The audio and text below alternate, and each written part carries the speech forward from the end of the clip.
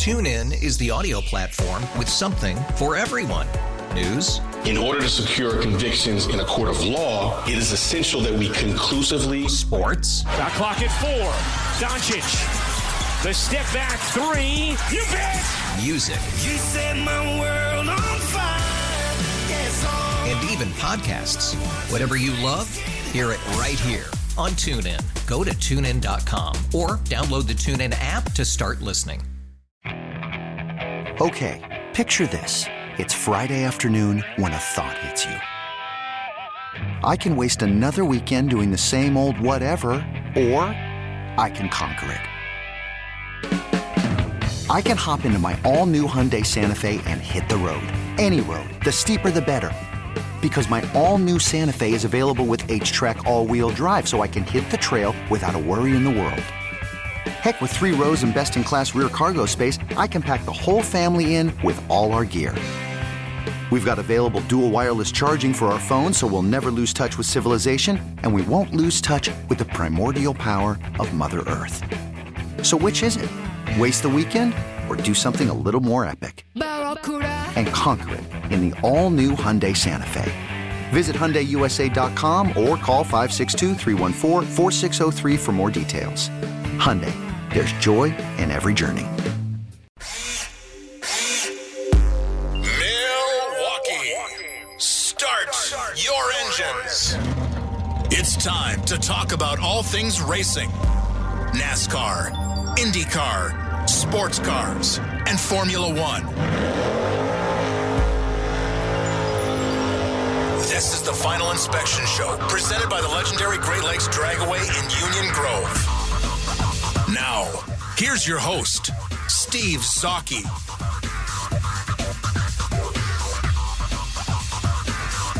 Welcome into the Final Inspection Show here on Sports Radio 105.7 FM. The Fan, Jeff Orloski, the Polish Pipebomb here.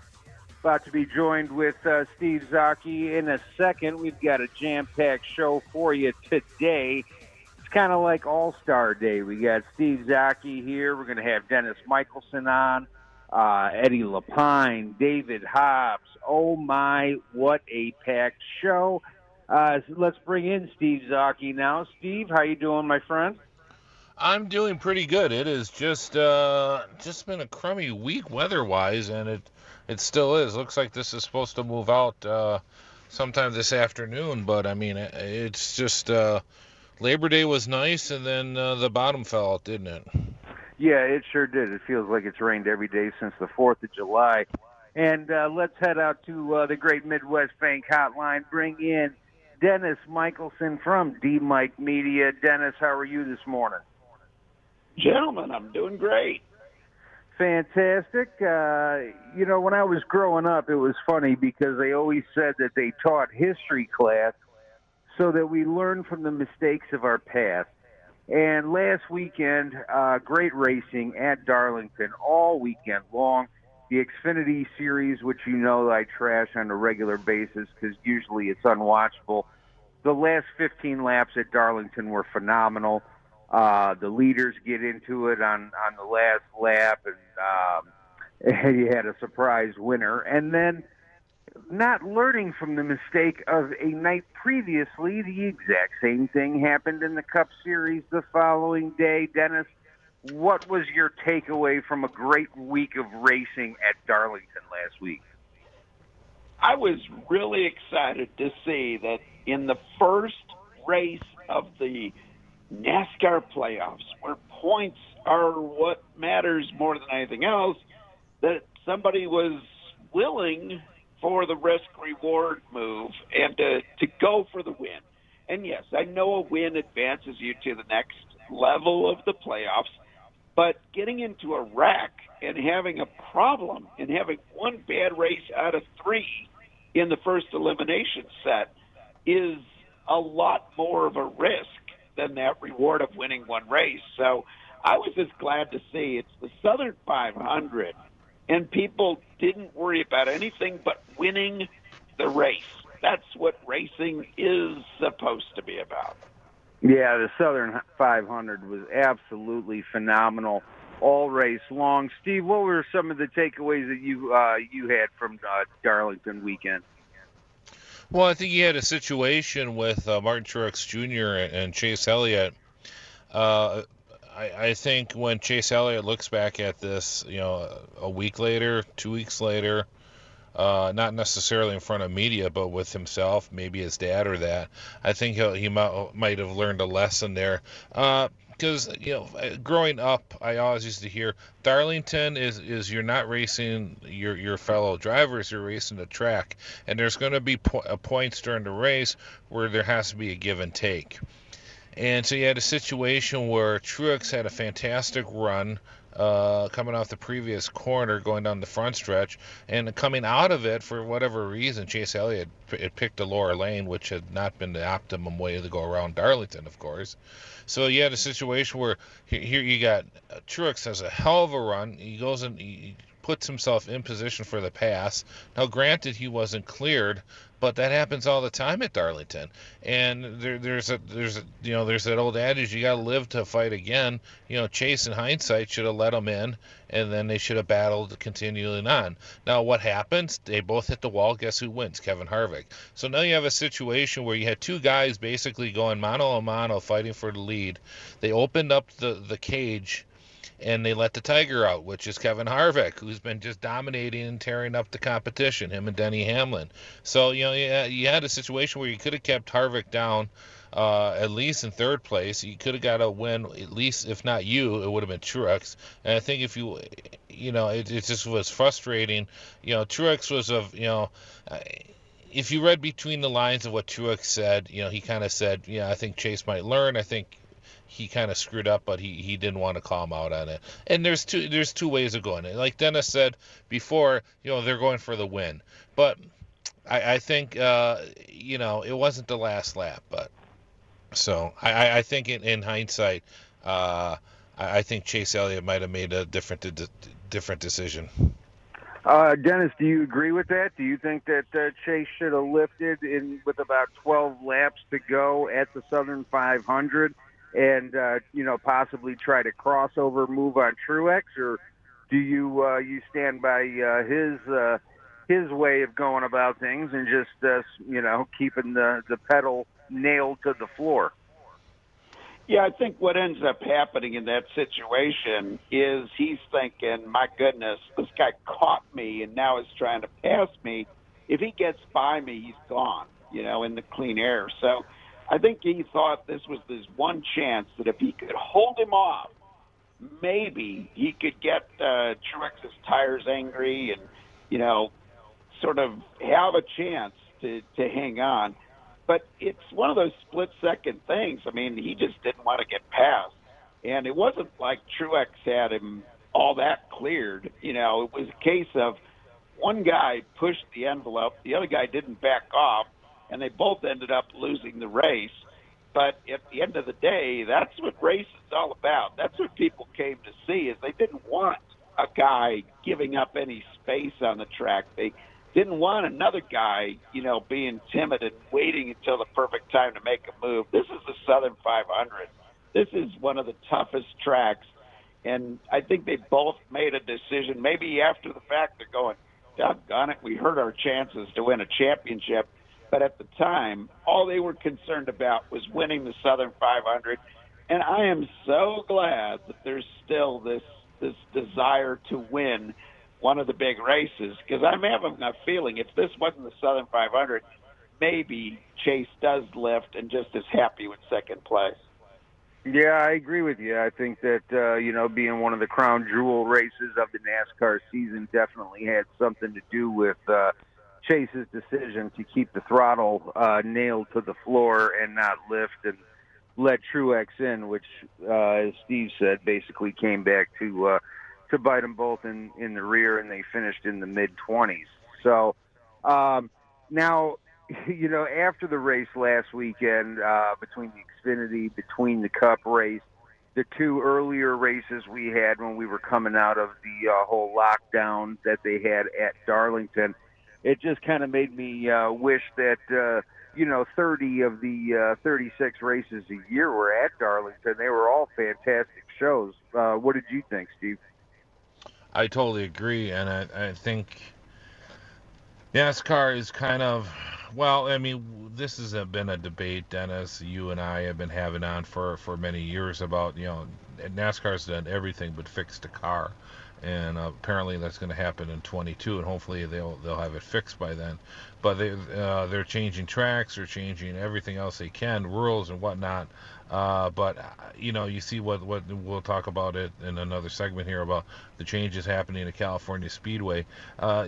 Sometimes you make a track, you build a track, you make it unique for different reasons, and that is certainly the way with Darlington. There's never been another track built like it. It is an odd track. I mean, how many tracks where you race up against the wall like that continuously, other than the old Oakland Speedway in the 40s and 50s, which was a high bank? You don't really see that. That's been long gone. You can look that up on Wikipedia. But yeah, it's a great track. I love it, and it makes the guys have to drive it, and I think that was maybe an issue that we've seen with some of these other tracks where you can pretty much keep the pedal down all the way around the track, and there's no finesse in that. And I've said this on the show before. People want to see it has to look difficult. You look at the other sports, you look at basketball and football, somebody makes a play, you go, there's no way I could have done that. And that's why you're watching it. And now, granted, we know it's hard taking a race car, running it at 200 miles an hour, and it's not easy. But if it appears too easy, people are out there thinking, well, what's so difficult about that? And I'm talking about the novices, people that maybe don't know the sport, that might be flipping through the channel. So when you see a track like Darlington, where the guys are battling all the way through the field, it makes compelling television, and it's certainly entertaining. Yeah, it sure was. And I think with the amount of in-car cameras across all the series in NASCAR that they have now, there's nothing more kind of just frustrating than when they show the in-car camera and you see a driver and it looks like he's just got one hand on a wheel going for a Sunday drive. You could have have a Marlboro hanging out the window, just going for a stroll around town. Now, Darlington, obviously phenomenal because, it is an abrasive track. The tire fall off is real. New tires are king there. That kind of leads into this weekend at Richmond, doesn't it, Dennis? Yeah, it'll be interesting to see what happens at Richmond. The last few years, as they took power away from the guys, the racing got pretty bad, but now giving the power back to the guys here, about 5 years ago, I guess they took the power away. Last year they started putting it back at the shorter tracks. And we should get back to typical Richmond. But again, my criticism with NASCAR and the short tracks is back in the day, I'm talking 20 years ago, when you went to the short tracks, the cars looked different. The wheel wells had huge openings. And guys were able to actually beat and bang and make contact. Now, if they make the least bit of contact and wrinkle up a fender, they risk a tire going down. Until NASCAR realizes that they have to have a different body style for the short tracks, we're going to not get the optimum short track racing. Richmond's a 3/4 of a mile track, but you'll be hearing them talk about aero and about aero and about aero. And the downforce isn't right on these, he's not handling as well as, put some more tape on the front. It's a 3/4 mile track. You should be talking about the guy who's got the most guts to beat and bang and, 8 tires corner better than 4 and all those cliches that we used to have at the short tracks are gone because NASCAR will not loosen up the body styles and give these guys larger wheel wells. And it's all in this, one template for every track thing, but the tracks are different. And it would be no different than going to Eldora on the dirt with the trucks with the front splitter. It wouldn't work. And similarly, having these tight wheel wells on a short track doesn't work either. Yeah, and along with the wheel wells, you wouldn't need to have the brake cooling systems installed and all that kind of stuff as well. If you get more air into the wheel wells, obviously that's going to cool the brakes naturally. And then if you do sit there and rub fenders and beat and bang a little bit, you've got less of a problem of mechanical error than you do with the way the cars are set up now. Steve, this is last few weeks has been a huge treat. I know, Richmond is both of our favorite tracks, I believe, on the circuit. I know it's mine, and Darlington is top two as well. And so this has been a kind of a dessert before the meal, right at the beginning of the playoffs here. For me personally, what do you think about how they have the track set up to start the first round of the playoffs? Well, I love it. Like we've been pounding the drum for Richmond for many years on the show, and I love it. It's for the main reason it's wide. There's multiple lines. You can really finesse the car. Tire wear comes into it because the track is so abrasive. So you have some pit strategy that can be taken into effect. We saw last night with the Xfinity with the Xfinity race last night. The ebb and flow, and there's guys actually left because of there wasn't a lot of yellow flags. There were guys actually left tires in the pits because they didn't necessarily want to take on tires because they wanted those tires at the end of the race. But the way it turned out, they couldn't pit anyways because of track position. So you had guys skating around, and it was entertaining to watch. I mean, like I said, previously, you want the racing to look difficult. Like, boy, I don't know if I could do this. This is really fascinating stuff. That's what you want the viewers to say. So we certainly saw that last night. It was an entertaining race. Yeah, it was entertaining, and especially in the Xfinity series, if I put my crew chief hat on, I would definitely choose short run speed over long run speed, because you don't expect the entire final stage of the race, especially in the Xfinity series where the drivers are young, and we've seen races this year where the last 15 laps have taken an hour and a half because it's just a demolition derby at that point. It was great to see even the guys running in the top five who sat there and weren't able to control the rear end of their race car at the end of the race last night. You did have Kyle Busch in the Xfinity race last night, Dennis. How surprised were you? He did start, real close to the back of the field. However, this is Kyle Busch, and if this is a truck series or a normal Xfinity weekend, it takes him about 20 laps to crack the top 10 and about another 10 to be in the top 3. How surprised were you that Kyle Busch didn't lead one lap last night? Yeah, it is pretty amazing because whenever you tune in and you see that Kyle Busch is running, you figure, this is a race for second place tonight.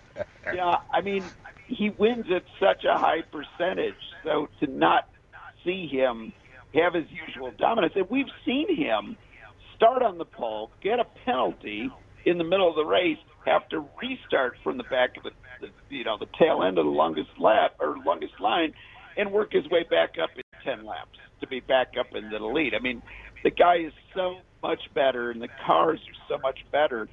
But maybe we're seeing the other teams start catching up with the Joe Gibbs Racing team cars, because we have not seen the dominance out of Kyle Busch when it hasn't been an automatic when he's shown up to win the races like it's been in the recent past.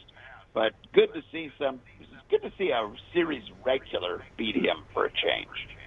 Yeah, I agree. And last night, none of the Gibbs cars struggled for a huge portion of the night and weren't running where we're accustomed to them running on a regular basis. Steve, really quick, because we got to take a break soon. Do you think the lack of success that Kyle Busch had last night, we all know that he's winless in the Cup Series this year, We've talked about, his struggles, and he hasn't won a race since Miami at the end of last season when he won the title. Does this further, drag him down mentally this season? And does your outlook of him advancing deep into the playoffs this year change? That is a very good question, because to be honest, I didn't even think of that when we were watching him struggle, quote unquote, in third place through most of the race. We're in the top 5. So, that's interesting, because I think he started 28th, 25th, and he moved up pretty impressively. And you're thinking, oh boy, look out, here comes Kyle Busch. But yeah, that if that gets into his head, oh my God, I can't even win an Xfinity race at this point. Yeah, it has to be frustrating, and you can tell. Kyle Busch is a fellow that can get easily frustrated, and we see how he kind of wears his emotions on his sleeve, especially after a DNF after a race. So, that's interesting to see. But don't forget, he does drive for Joe Gibbs Racing, and if there's anybody who can kind of keep him on the up and up, it should be Joe Gibbs. Yeah, I agree. All right, we got to take a quick break here. I told you, ladies and gentlemen, we had an all-star show. What a start here with Dennis Michelsen and Steve Zautke. We've got more with these two rock stars coming up next. You're listening to the Final Inspection Show here on Sports Radio 105.7 FM, The Fan. This is Final Inspection with Steve Zautke, presented by the legendary Great Lakes Dragaway in Union Grove on 105.7 FM, The Fan.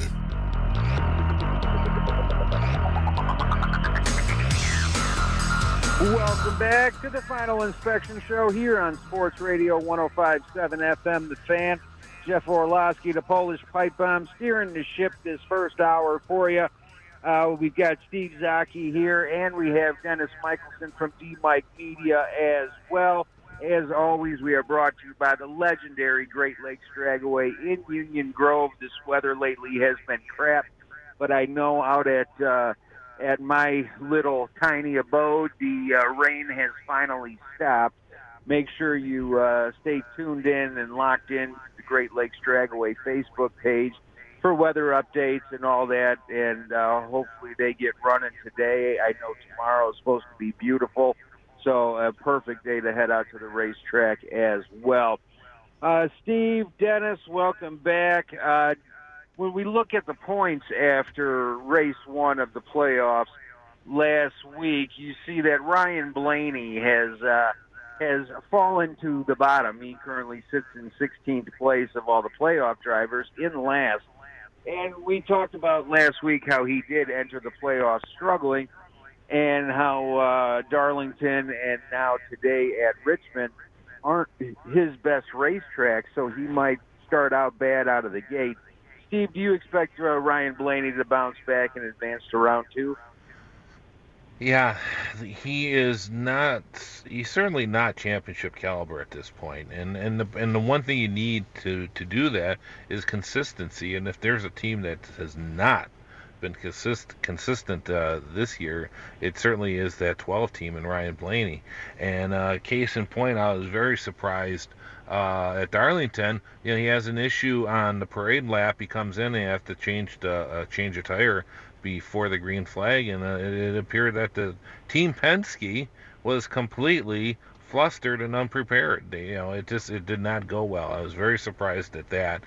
And you just wonder if, it's just that team just really isn't where they need to be. And Ryan Blaney, for whatever reason, has certainly shown brilliance at times, and other times you just kind of scratch your head. So, yeah, I think he could very easily be in that bottom 4 after these first rounds. Yeah, I agree. How about you, Dennis? I have been amazed at Ryan Blaney's career because he always seems to be up in the hunt, in the top 5, in the top 10, early in the race. And the guy's only won 1 race a season during his career.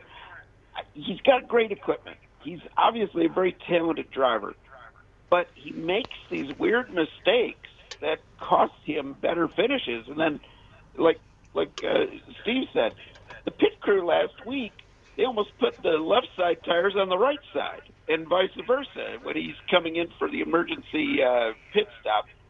To be so unprepared, and I understand it's when something happens on the pace lap of all things, you're not really clued in, but you should always have a set of tires ready for any emergency, especially at a track like Darlington. So it was just weird to see that team so unprepared, but drivers also figured out ways to cost himself better finishes all year long, and that has put him on as one of the bubble boys to be an early exit, even though all season long, if you look at, who was running up at the top 5, top 10 consistently early in the race, it's always been Blaney.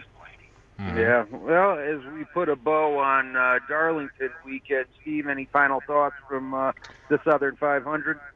Well, yeah, I do. I want to go into the Wayback Machine here and then talk a little history. I just thought this was kind of unique. I just thought about this occurrence that happened a few years ago, but it's actually more like 30 years ago.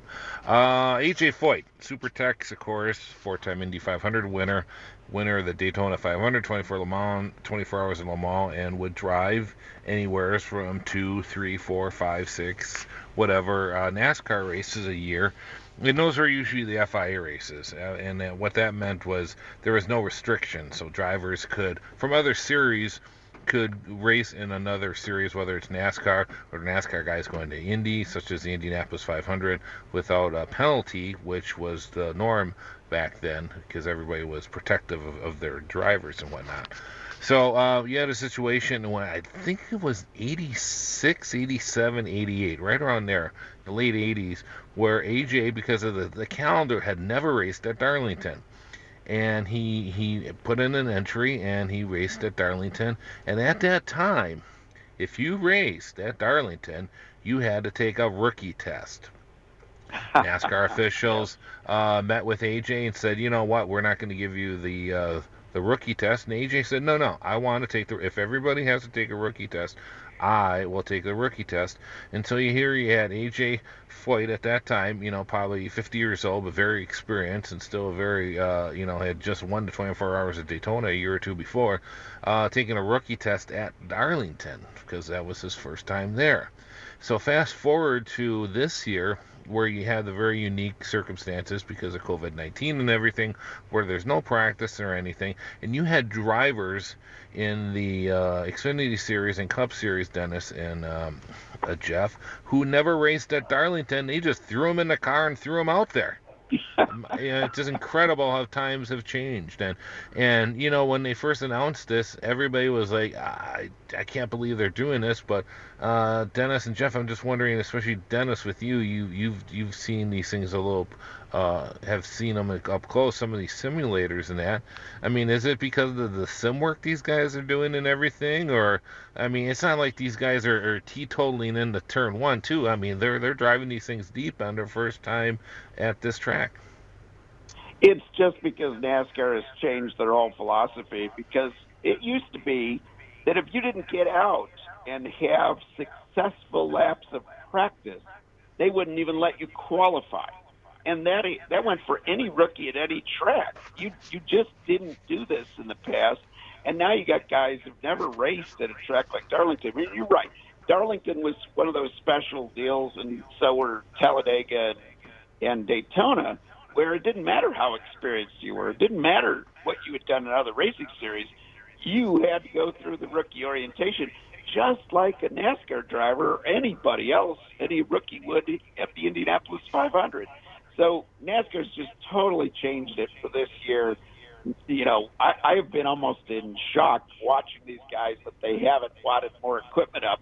So maybe NASCAR looks at this and says, man, maybe we can get away with this in the future too.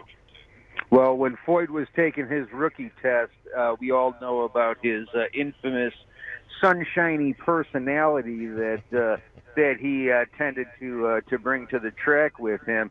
You know that those guys, I think he could have rode the wall the entire time, and nobody would have said no to Foyt there, scared out of their personal safety.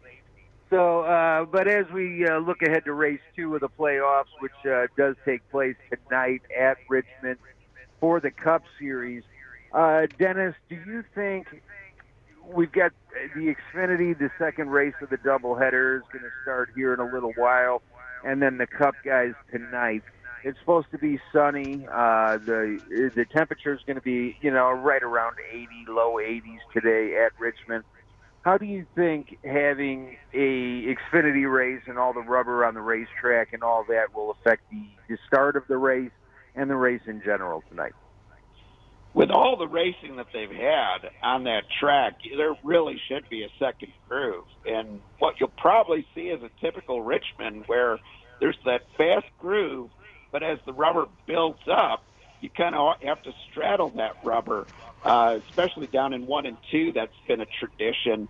It'll be interesting to see because that track will definitely have a lot of rubber on it to start the Cup race tonight with all the events that have been, we've had a lot of laps between the truck and the 2 Xfinity Series races that will be completed. There'll certainly be a lot more rubber on the track than we usually see at Richmond at the start of a Cup race.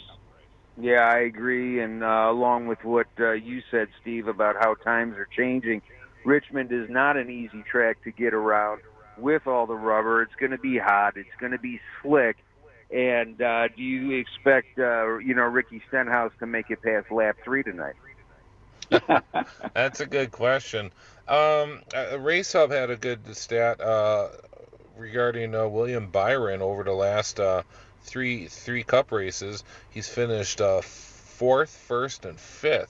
So William Byron has certainly has looked well. One other thing I wanted to bring up, I forgot to bring up in the last segment, was also with Joe Gibbs Racing. Joe Gibbs Racing at Darlington last week, I think they had 4 of the top 6 positions, but certainly didn't finish that way. Where he had, and it was actually Eric Jones who got the best finish of them. Eric Jones finished 4th. Kyle Busch was 5th. Which to him, he might as well be 37th. Denny Hamlin was 13th, of course, and Truex ended up 22nd after what we talked about with Chase Elliott, that incident. So, regarding Richmond, Denny Hamlin, right? I mean, just makes sense. It seems like we're going every other. So you had Harvick this week. If Hamlin's going to win any in this grouping, I think Richmond certainly makes sense, doesn't it? Yeah, it does, and that definitely makes sense. Dennis, who are you looking to dominate tonight? Well, I'd be typical of sticking with my Kevin Harvick pick, but I had a chance to look this morning at where the smart money is being bet in Vegas, and there's more money being bet on Martin Truex Jr. than anybody else going into this race. So I'm going to go with the smart money, and I'm going to take Truex. Well, that's a good pick. That's why you're known as the genius of the show, Dennis. I can't speak for Steve, but I know you're a hell of a lot smarter than I am. What's the latest over at DMICMedia? Oh, just having a good time working on on a lot of ad content for my client here in Danville, Illinois, good old WITY Radio, and looking forward to what's going to be a virtual version of the Racetrack Business Conference, is the way it looks like. That'll be happening in December, of course, usually in person at the Performance Racing Industry Trade Show, but we're preparing for a virtual version of the Racetrack Business Conference, so that should be interesting. Well, figures that a racing conference would be on Zoom, correct? That would be the fast alternative to have, and actually it'll be our good friends at Speed Sport TV that'll be providing the visual link for us this year. So very interesting concept that we're proposing. We're still holding out hope that we'll be able to have the event in person in December, but just in case, there will be a Racetrack Business Conference, and it's most likely to be virtual. Well, phenomenal, and stay tuned and keep your eye out on DMICMedia for all the latest on that business conference. And Dennis, I want to thank you for joining the show. Thank you for your time, and enjoy the racing all day long today with the Xfinity Series soon. You got Indy at Mid-Ohio, and then the Cup Series tonight back at Richmond. So enjoy all the checkered flags, my friend. We'll definitely be doing so. Thanks for having me on, guys. Thank you, Dennis Michelsen. He joined us on the Great Midwest Bank Hotline. As your passion outgrowing your home, a Great Midwest Bank home renovation loan may give you the space it deserves. Visit GreatMidwestBank.com today. Simply local lending since 1935. Oh, that's sweet sound. That's the golden voice of Austin Delaney, Austin, Texas, the producer extraordinaire today for the Final Inspection Show. We thank him. He's doing one hell of a job. When we come back, me and Steve, we go one-on-one and talk more about Richmond and about all the latest news in NASCAR and racing in general. There was just a ton that broke this week. So don't go anywhere. Stay tuned. You're locked in to the Final Inspection Show here on Sports Radio 105.7 FM The Fan.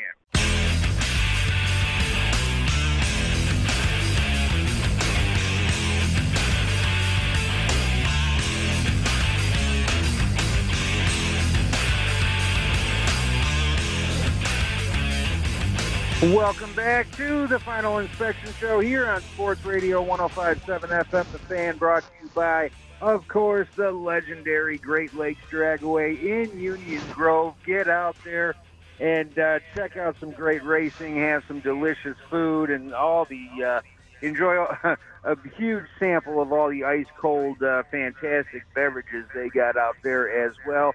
And our good friends over at David Hobbs Honda in Glendale for the best in new and used cars. And obviously David Hobbs, he will join Steve coming up less than an hour from now, so you do not want to miss David Hobbs on the Final Inspection Show. Jeff Orloski, the Polish Pipebomb here. Steve Zautke is here as well. Steve, Richmond round 2. Are you looking for anybody to surprise, or are you you have a playoff driver that you think is going to stumble again? We talked how Ryan Blaney, this is not one of his better tracks on the NASCAR circuit. Do you think he's going to continue to struggle, or is there another playoff driver that you see struggling in tonight's race? No, I think it's just the usual suspects. Of course, we talked about Ryan Blaney, who could struggle, could win the race, he could finish 35th. You never know with Ryan Blaney. But I think the two, it'd be interesting to see. Cole Custer, of course, let's face it, he should be happy he's in the playoff race, because I don't think many people would have picked him to be in it in the first place. He got that well-deserved win, but he did win.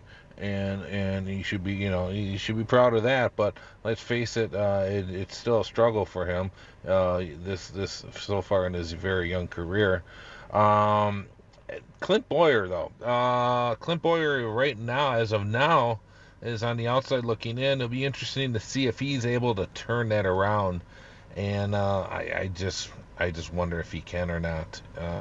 Because you look at Kurt Busch, who maybe you think of him that he would have been one that maybe perhaps could have struggled, and he's run well here and in the past. Of course, he had the Kyle Busch situation. William Byron's been running very well. Austin Dillon, of course, found that second place finish. So I mean, I think Denny Hamlin is the guy. I totally agree, though, with Martin Truex, because he's been just so consistent as of late. Those are the two guys I would lean for if I'm going to the betting window. But I like William Byron, too. He's been showing something. And the one that'll be interesting to see is just what Ryan Blaney and Clint Bowyer does tonight. Yeah, I agree with that. I think both of those guys have a real shot to sit there and turn the early round of the playoffs upside down. And, Ryan Blaney needs it. Clint Bowyer, yes, he is on the outside looking in. However, he is tied with his teammate Eric Almirola for points as of now, but he doesn't get in on the tiebreaker. So, so some big news with Jimmy Johnson. Obviously, we all know this is last season full-time in the Cup Series for NASCAR. Signs a 2-year deal to run Indy cars. Steve, what are your thoughts on Jimmy Johnson going to IndyCar now? Yeah, if you look between the lines, it's contingent on sponsorship. So it's interesting to hear that the video that they used for that was actually recorded in July. So this has been in the works for a while. I think they were looking for sponsorship. They have not been able to find sponsorship. So this is a good way to kind of throw a bone out there and say, hey, why don't you sponsor Jimmy Johnson for this run in IndyCar next year? However, this is the issue. IndyCar sponsorship is pretty much contingent on the team at the Indy 500. It's the Indy 500 and then everything else falls in underneath. So, because let's face it, there's not a lot of TV draw for the money it takes to run an IndyCar. They're kind of behind the 8 ball doing it this way without an Indy 500 for sponsorship. So it'll be interesting to see, does Jimmy Johnson change his mind and run the Indy 500, or are they going to able to run this into a package with somebody else, perhaps have somebody do a one-off at Indianapolis, and then have them have your sponsor, Jeff Orloski Radiators sponsor Jimmy Johnson on the IndyCar series for his 8, 7, whatever races he's going to do at the street and road course races, and then that you dovetail that into a sponsorship of whoever runs that particular car at the Indianapolis 500. Yeah, how much success or lack thereof do you think Jimmy Johnson is going to have coming from a long career running stock cars and now going to open wheel? It's an uphill battle. What kind of success he's going to have? I would say he's going to be in the bottom third of the field. If he does better than that, God bless him. But it is so hard, and the fields are so close. And you could be in the bottom third of the field and only be a few tenths off. Case in point, Tony Kanaan. I mean, Tony Kanaan is a fantastic driver. He still has it, but he's not with the best team. And he's in great shape, but he's 40-some years old, as is Jimmy Johnson. So, why should Jimmy Johnson be, they go, Takuma Sato. Well, Takuma Sato's been running IndyCars for 10 years, and it took him a while to really get his mojo working. He would show glimpses in that, but it wasn't, until 5, 6, 7 years into his career where he started to be a regular winner. So, the think he can just run into this, am I happy for him? Yes. Because for those who may not know it, Jimmy Johnson, of course, comes from the desert off-road community, and he had, he was a Chevrolet driver, and Chevrolet had opportunities in kart and NASCAR. And because of the issues with kart and the IRL at that time, Jimmy Johnson made the correct choice and went to NASCAR instead of open wheel. But he always said he wanted to run the Indianapolis 500, and he thinks maybe that is past him, especially because of his age and that and his responsibilities. But he still wants to run in IndyCar. So am I happy for him? Yes, I am. But the success, it's going to be an uphill battle. You can't just walk into this series and be successful. Look at Fernando Alonso, who kind of looked so well at Indianapolis, but was just an absolute also-ran this past year. Yeah, and, along with Tony Kanaan, Helio Castroneves, you talk about another multi-time Indianapolis 500 winner, champion, all that, and he's been running IndyCars since Jesus was a baby, and, he's out of the series now because he was having problems keeping up to this pace as well, and he's not much older than Jimmy either. So it'll be interesting to see. We've got to take another break. We got Steve coming right back. We've got one more segment this hour. You're listening to the Final Inspection Show here on Sports Radio 105.7 FM The Fan. This is Final Inspection with Steve Zautke, presented by the legendary Great Lakes Dragaway in Union Grove on 105.7 FM, The Fan. Welcome back to the Final Inspection Show here on Sports Radio 105.7 FM, The Fan, brought to you, like always, by our good friends over at Great Lakes Dragaway in Union Grove and David Hobbs Honda in Glendale. Steve, some of the other big news that broke this week was California Speedway going to get reconfigured from a 2-mile track to a half-mile track. What are your thoughts on that? Yeah, I saw the plans for that, and I'm not too excited about it. It looks pretty tight. It looks a little bit too close to Martinsville. Martinsville, it's fine, but I'm not a huge fan. I would not put Martinsville in my top 10, but it's definitely not in my bottom 10 either. But if I was gonna design a racetrack, it would have been something between Richmond and Iowa for me. If I would set up to do that, you could do. Or the other thing I was thinking of is have a turn like you have going into turn 1 and 2, or switch it up, or 3 and 4, however you decide to do it, and then maybe have a turn, one of the turns like Richmond. Pocono was based on Indianapolis, Milwaukee, and Trenton. The turn from each of those tracks. Maybe do a Martinsville side and then a Richmond kind of more of a sweeping side. That maybe could have been something. Could have been a little bit of a triangle type, and then pinch it down. How you do that, whether you do the Martinsville side on turn 1 and 2 or 3 and 4, I don't know. I didn't think that much into it. But I thought there was a couple of different ways of going about it, make it a little more unique. Especially you have that plot of land, so you got a lot of weight, a lot of things to do with it. I agree, something should have been happened. The racing had been improved at Fontana, but it still never got up to where it should have been.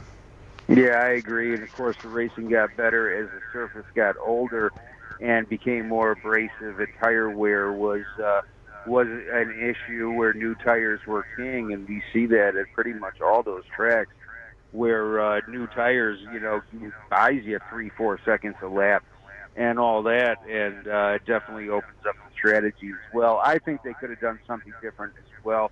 I would have liked for them to sat there and reconfigure it as like a mile track, but have a way where they can run it as like a 3/4 mile as well.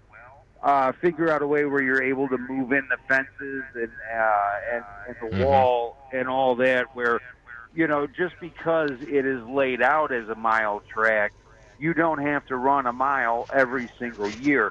The plus side for California is with the temperature there and everything like that, it could be a year-round track for multiple series. Yeah, this is true. It's always been an uphill battle with them, and it is interesting because you have Irwindale, not that far away, and it's been a struggle with them off and on, and then plus you have it's California. It's not the easiest to do anything out there in California at this point. So, best of luck to everybody involved with that organization. Yeah, I agree. Okay, we've got to take a break, and Steve will take over the reins coming up here at the top of the hour. David Hobbs, Eddie Lapine, just great stuff. Stay with us. You're listening to the Final Inspection Show here on Sports Radio 105.7 FM, The Fan. Okay, picture this. It's Friday afternoon when a thought hits you. I can waste another weekend doing the same old whatever, or I can conquer it. I can hop into my all-new Hyundai Santa Fe and hit the road. Any road. The steeper, the better. Because my all-new Santa Fe is available with H-Track all-wheel drive, so I can hit the trail without a worry in the world. Heck, with 3 rows and best-in-class rear cargo space, I can pack the whole family in with all our gear. We've got available dual wireless charging for our phones, so we'll never lose touch with civilization, and we won't lose touch with the primordial power of Mother Earth. So which is it? Waste the weekend or do something a little more epic? And conquer it in the all-new Hyundai Santa Fe. Visit HyundaiUSA.com or call 562-314-4603 for more details. Hyundai, there's joy in every journey.